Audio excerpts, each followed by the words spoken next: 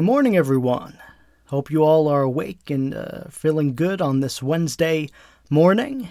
We are midweek. I hope all of you are having a good week so far.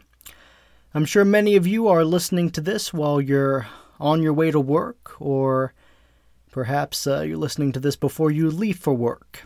We all have to go to work, right? We all have different types of jobs. And some jobs are more stressful than others. Some of you work 8 hours a day. Others might work 10 to 12 hours a day. Some of you look forward to going to work, and then I'm sure that some of you listening to this are perhaps dreading to go to work this morning. Jobs can be stressful, depending upon where you work. Some of us work shifts where we start real early in the morning, and then get off early sometime in the afternoon, and then others require us to start later in the day, and then you get off usually late at night. I remember back when I worked in retail, when I was in my early 20s. I hated the shifts that started in the afternoon, the 8-hour shifts that were like from 12:30 to 8:30 and so forth. I hated those shifts because you were tempted to sleep in a little in the morning, right? And then you only have a few hours to get your own things done. And then right after that, you got to start work. You got to go into work. The earlier shifts, like when I would have to start at 6 a.m., as much as I hated getting up at 5 or 4:30 in the morning, at least I would get off earlier, right? And I'd have more time the rest of the day. But either way, we all have jobs, and all of us, I think, do experience stress from time to time because of what our job demands of us. And thus, many people seek to find ways to cope with the stressors of life. Some look forward to going to the sports bar and grill down the street from their job, right, for happy hour. Others go home and immediately they turn on the television, and for the next 5 hours of their evening, the TV's on, and they just get lost in all sorts of things. Reality TV, fictional television shows. Actually, there's no difference between the two. Netflix, Amazon Prime. There's all sorts of cool stuff that you can stream now. And then some people get lost in video games. That was me at one time. Years ago. But recent enough to where I remember the lifestyle very well. After a long day at work, I would get home, crash on the couch, turn on the PlayStation 3. Again, we're going back some years. This is back when PS3s were still a thing. And I would get lost in whatever video game world it was that I was playing in. And that's because I needed to de-stress, right? I needed that release after a long day at work. Now, God, I believe, has no issues with us de-stressing, all right? It's okay for us to enjoy life, to chill out. God created our ability to figure out ways to de-stress and unwind after a long day at work. For instance, I love drinking coffee. It's probably not very good for my health, right? Especially considering how much coffee I often drink throughout the day and throughout the week, but I love drinking coffee. In fact, when I'm done recording this, I'm probably going to get a cup of coffee. I love it. And I drink it not just in the morning, but also in the afternoon as well. I live in Southern California. And one of my favorite things is being outside when the sun is going, when the sun is getting close to set, around 3:45 to 4 o'clock in the afternoon, during the fall season. It's nice and warm, it's not too cold, but then it's not too hot either. It's the perfect temperature. I have my coffee in hand, and I'm just hanging out outside, enjoying the nice fall sun rays touch my body, right? As I'm sipping on my warm cup of coffee. And that's my happy place. I love it. So the desire to de-stress, it's not a bad thing, it's a good thing. But unfortunately, what can happen though, is we can get so caught up in that desire for a release, or de-stress if you will, to where we become willing to immerse ourselves in certain things that probably aren't good for us to be in. The enemy often comes when we're weak. But hey, I've had a long day at work, right? And so back to that topic of video games. Back in the day, I became so fixated on wanting to escape and de-stress from the toils of my job to where I started playing all sorts of video games, even ones that I probably shouldn't have been playing.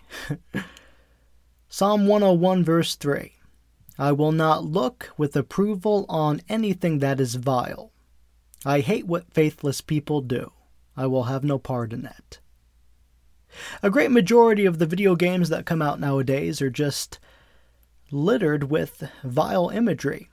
There's really no other way to put it. Vile subject matter.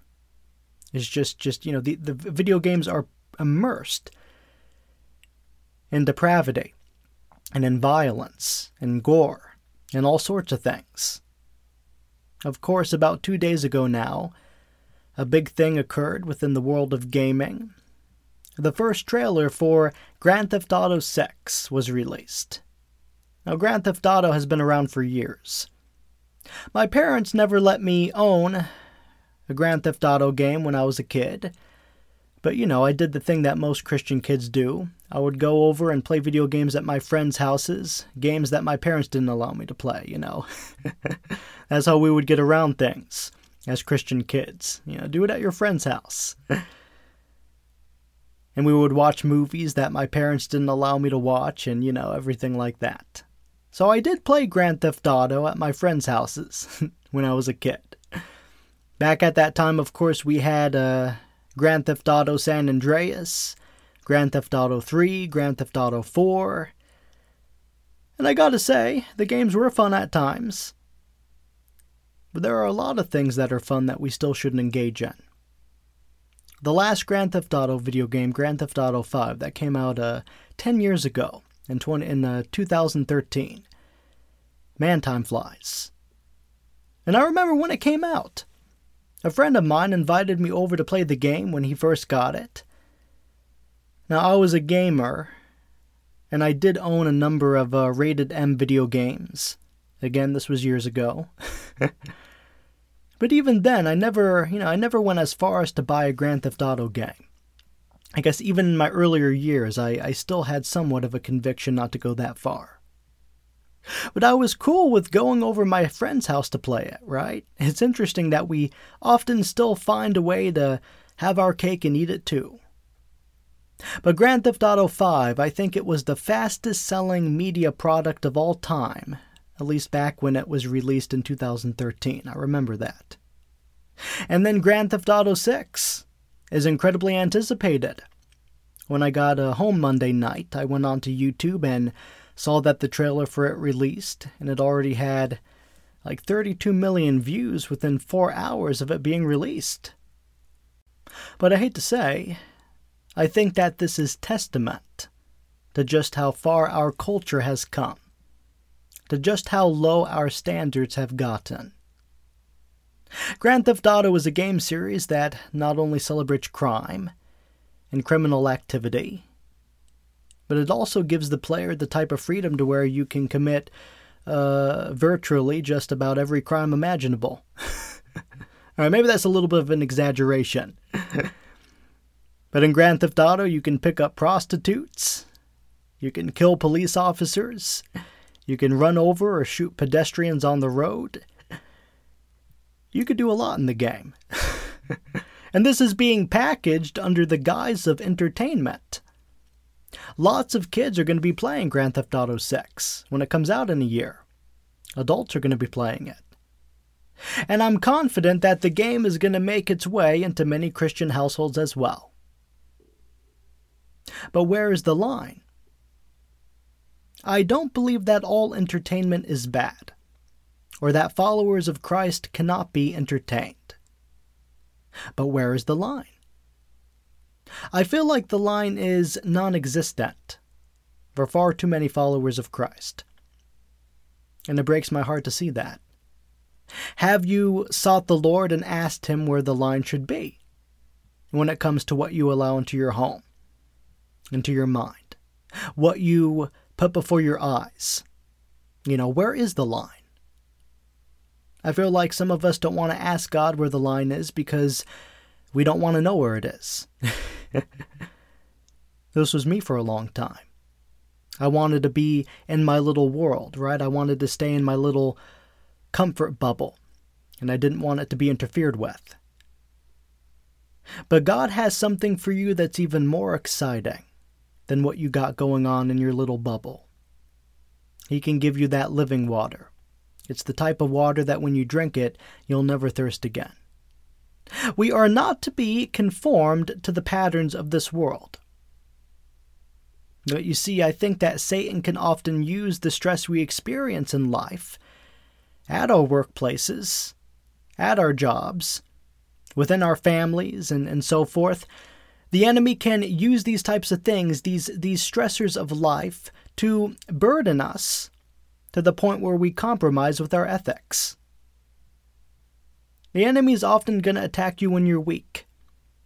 After Jesus fasted for 40 days and 40 nights, and his body was weary, and he was feeling hungry, well, that's when the enemy came in to tempt him, to turn the stones in front of him into bread. But Jesus told him, "Man shall not live by bread alone, but on every word that comes from the mouth of God."